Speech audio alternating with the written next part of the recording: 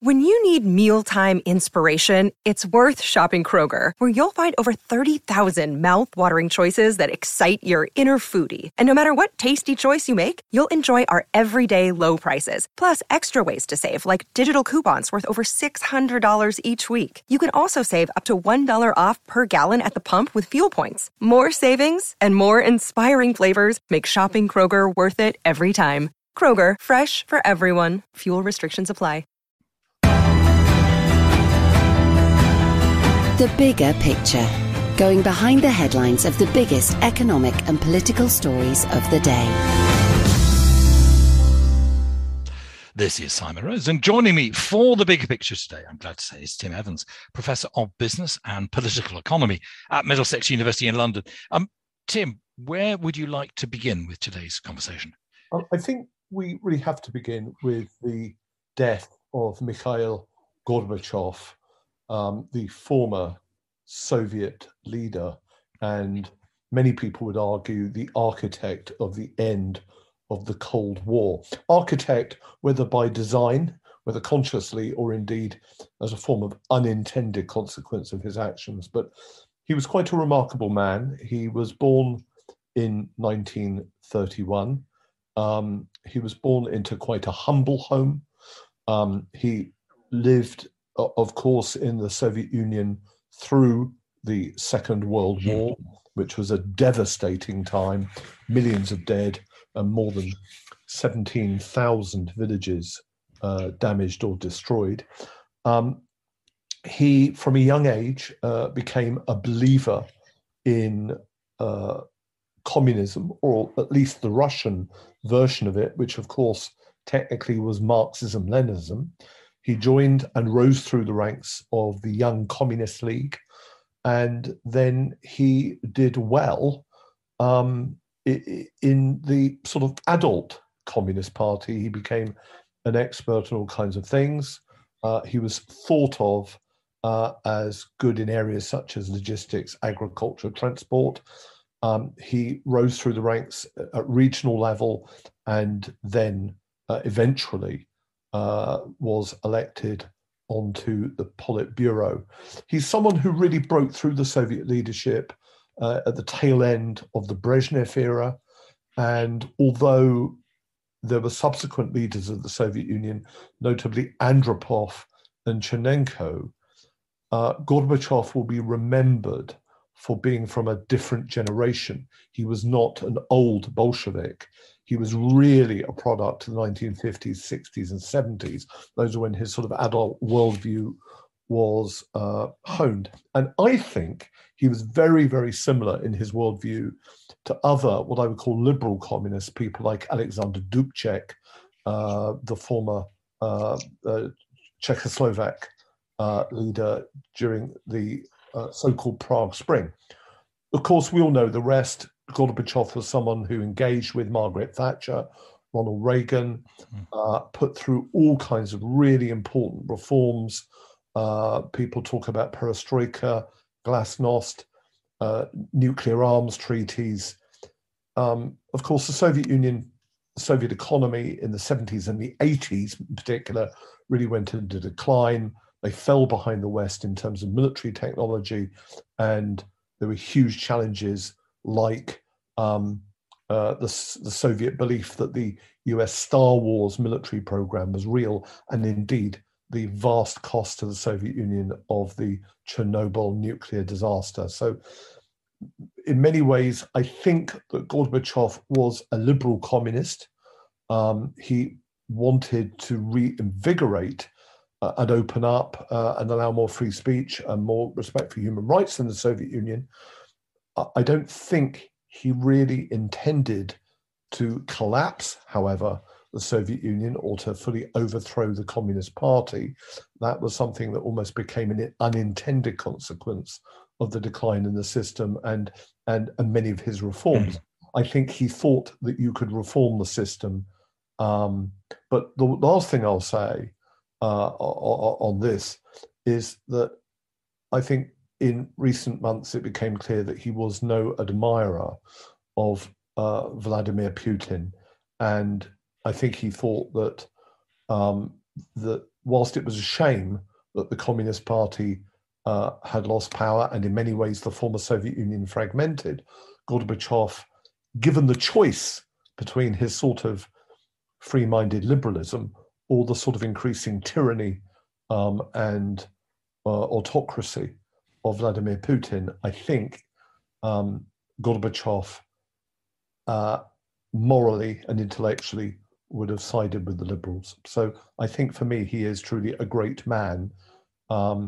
And it's a shame, it's a great pity that his contribution will not be honoured with a full state funeral. Well, that was about to be my question, to ask how he's considered in Russia itself. No admirer of Putin, but does that mean Putin's not an admirer of him? Why no state funeral?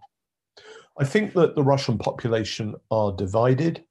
I think younger people who have access and rely more heavily on social media will probably see Putin will see Gorbachev as generally a good guy. But for lots of older Russians,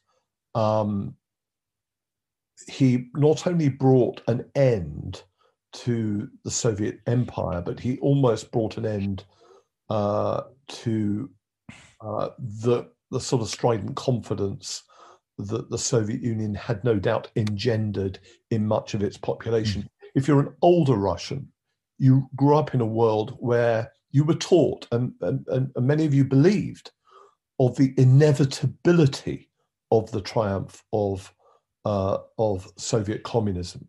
And when that world collapsed, there was a national collective nervous breakdown. And whilst Gorbachev then sort of promised them democracy and openness and freedom and a better standard of living, of course, what followed in the 1990s, what many people experienced, was hardship, high levels of inflation, and huge dislocations in the economy, in health, in welfare, and in society. And also the rise of a lot of criminality and a lot of thievery.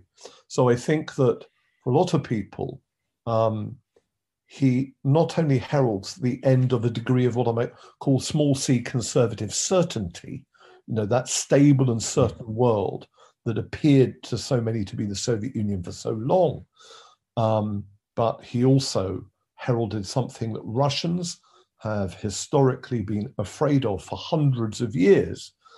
He brought about great change that delivered the experience of anarchy, and Russians are terrified of that more than anything else.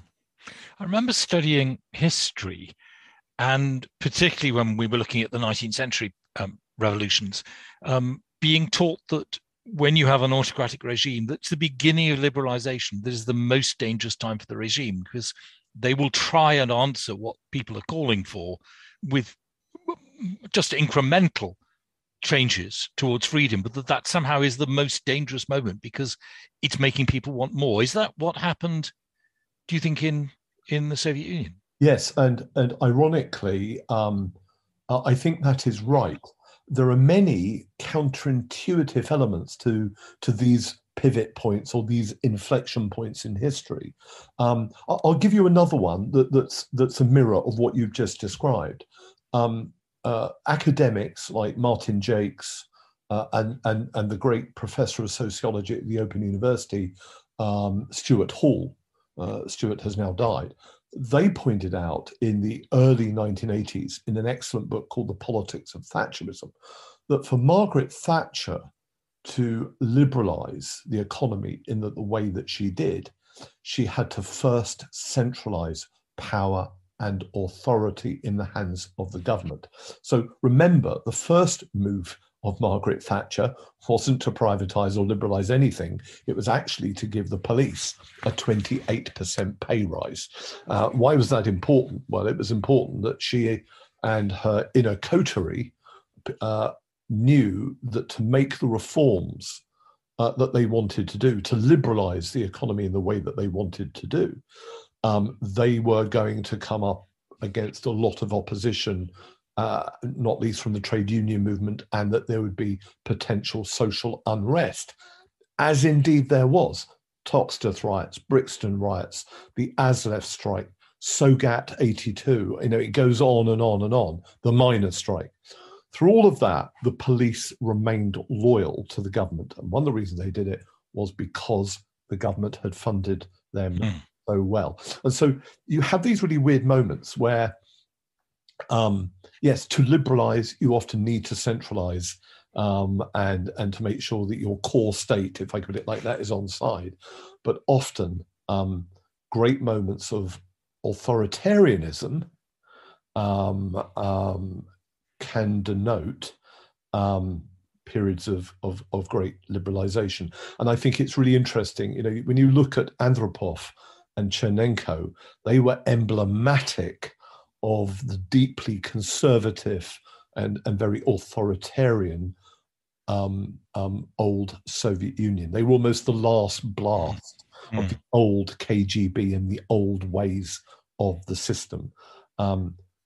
But boy, they ran out of ideas. They had very little to offer. And so the system started to turn to Gorbachev with his liberalizing agenda. But if you were watching Chernenko on the day he became the Soviet leader, you would be forgiven, I think, for thinking that this deeply conservative and autocratic regime probably had a lot more life left in it. And I think Gorbachev he recognized and unleashed forces that then surprised everyone and simply overwhelmed the system and swept it away.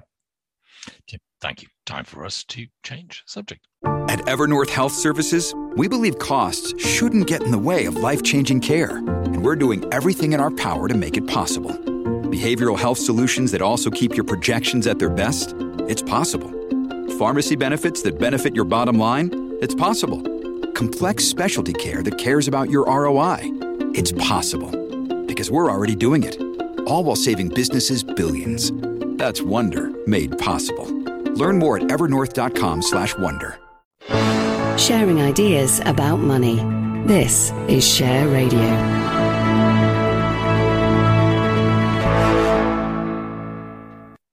This is The Bigger Picture on Share Radio. I'm Simon Rose in conversation with Professor Tim Evans of Middlesex University. Tim, what are you choosing as your second subject, please?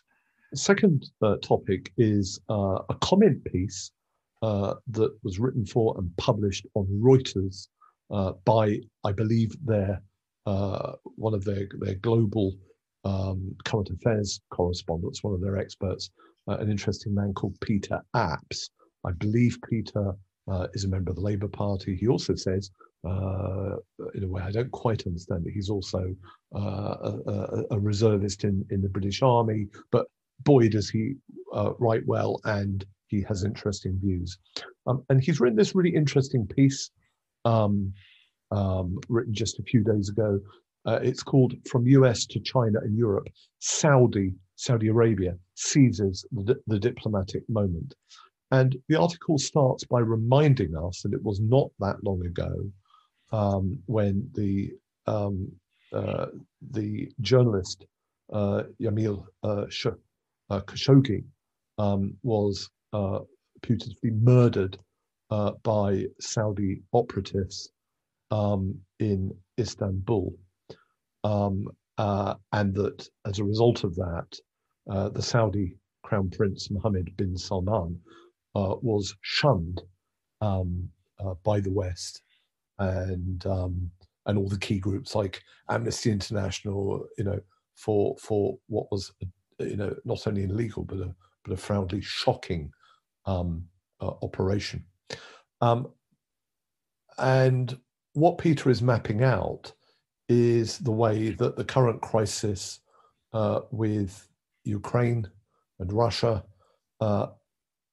is forcing a sea change in diplomacy and in the way that people are working with Saudi Arabia and how Saudi Arabia are exploiting it.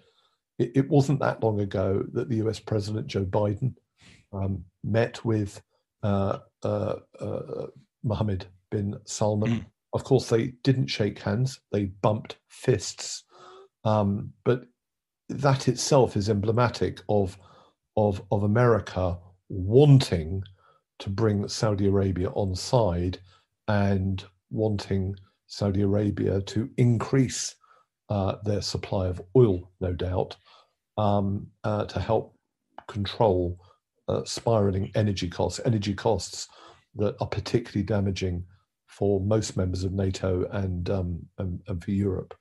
But then it also points out how there's a potential rapprochement with Iran, usually the great traditional foe of Saudi Arabia, how Saudi Arabia has become the largest supplier of oil to China. And basically, the article details just how the rising US-China tensions are creating a new sort of bipolar world, with countries like Saudi Arabia in the middle able to extract significant, not only significant money, but significant diplomatic leverage. Ultimately, Saudi Arabia is playing the great powers of the world and using its economic and natural resources in that quest. And where this goes vis-a-vis Russia, China, the US, Turkey, and indeed many of the stans, places like Kazakhstan, Uzbekistan, is absolutely fascinating. But there are unexpected alliances. You know, Israel has had in recent years, this started under President Donald Trump, an increasingly cozy alliance with UAE and with Saudi Arabia. UAE is increasingly dancing with the Russians and the Chinese.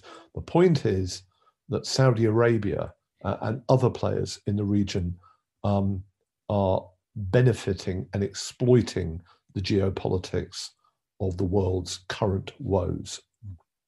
The world, so the Western world, or anybody other than Russia or any of its allies, actually want Saudi to increase production, but I mean, they haven't really, a tiny amount, because it's in their interest to keep the price high. I mean, you know, they're expecting, I think, along with everybody else, that the oil price would stay weak as the world weaned itself away from fossil fuel. So I think the answer is that there is no reason at the moment for the Saudis to want to increase the price of oil. That said, they do not want the price to crash as a result of them causing such a major recession in places like Europe that it becomes a depression, and that things spiral out of control. So they are going to try and maintain the price, but if the West, you know, starts to go into a real economic slump, then to maintain that high price, they may have to reduce production, and that ultimately becomes counterproductive. So they're walking a tightrope, but at the moment, I think they're doing well. And at the moment, from their point of view, they are able to use their muscle in the diplomatic arena to really engage with all the major powers and to be taken very, very seriously. Thank you, Tim. Right, time for our third Sharing ideas about money. This is Share Radio.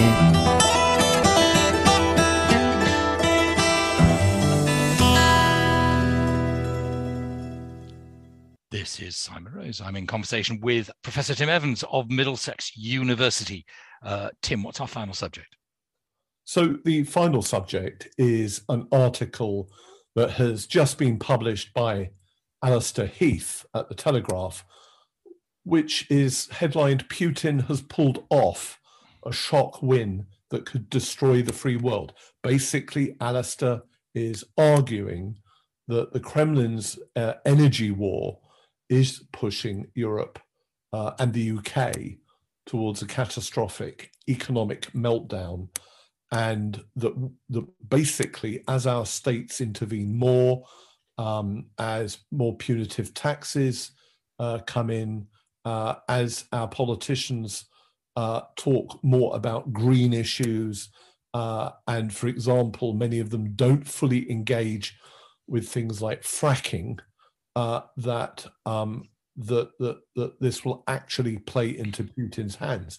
The article also points out that as we know, the ruble has been the best performing currency pretty much anywhere in the world this year. And also the US dollar is doing well, but the British pound and the euro are almost in free fall. The pound this morning hit 115 against the dollar. And of course, this is very, very important. In fact, the euro is almost at parity, $1 for €1. This is very important because all the world's great commodities, things like oil, are denominated in the dollar. So even if the dollar price of oil was to come down, well, if we in Europe and in Britain have sinking currencies, we then won't get the additional add-on benefit of those lower prices. So there is a sort of vortex of doom that Alistair points out here that is significant. But he quite rightly points out that under Donald Trump, and you know I'm no fan of Trump, but under Donald Trump, boy, was fracking encouraged. And of course, America has, to all intents and purposes, become a lot more self-sufficient in energy in recent years than we could have imagined 10 or 15 years ago, certainly. And that because of that, because they're doing so much fracking, because the Fed has indeed started to increase interest rates, so the dollar is seen somewhat as a safe haven. Unlike Europe, where there's increased political polarization, we might next time see the breakthrough of the French far right. There's some very worrying trends with the far right in Italy. Of course, you have Erdogan, and you have problems in Hungary. You know, there's lots of sort of polarization around. There's lots of uncertainty in the direction of travel in the British government. You know, so what Alistair is saying is that if Liz Truss is elected British Prime Minister, she has to push through huge supply side reforms. She has to suspend many of the so-called green rules. She has to really go hell for leather for fracking. She has to cut taxes, and that she has to do a sort of 21st century Thatcherism on steroids. He doesn't say this, but I think it's also important to say that the central bank, the Bank of England, probably has to increase interest rates to stave off what could soon be a sterling crisis. I think they've been too slow. You and I have discussed it many times, but you get a palpable sense as we start to move into autumn now of a looming crisis right across Europe, and our policymakers, and certainly the new British Prime Minister, will have to be very radical and do things that many people won't like if we're going to get through this without falling into the precipice of a depression and inadvertently economically playing into the hands of people like Putin and other more extreme forces. Even assuming that the new PM is incredibly radical, I mean, change takes time, particularly on the energy front. Change can take years, if not decades, to implement. I mean, a lot of this is a problem, as Heath mentions in his article, of failure in planning going back decades. You're absolutely right, but don't underestimate.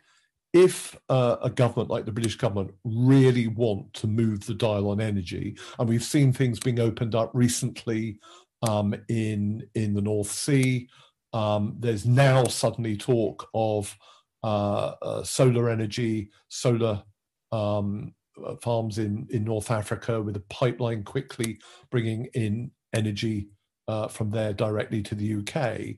If we really put our minds to it, there's a lot of development of wind power that can be developed very quickly. For example, off Scotland, that really can deliver quite a high percentage of Scotland's energy demands.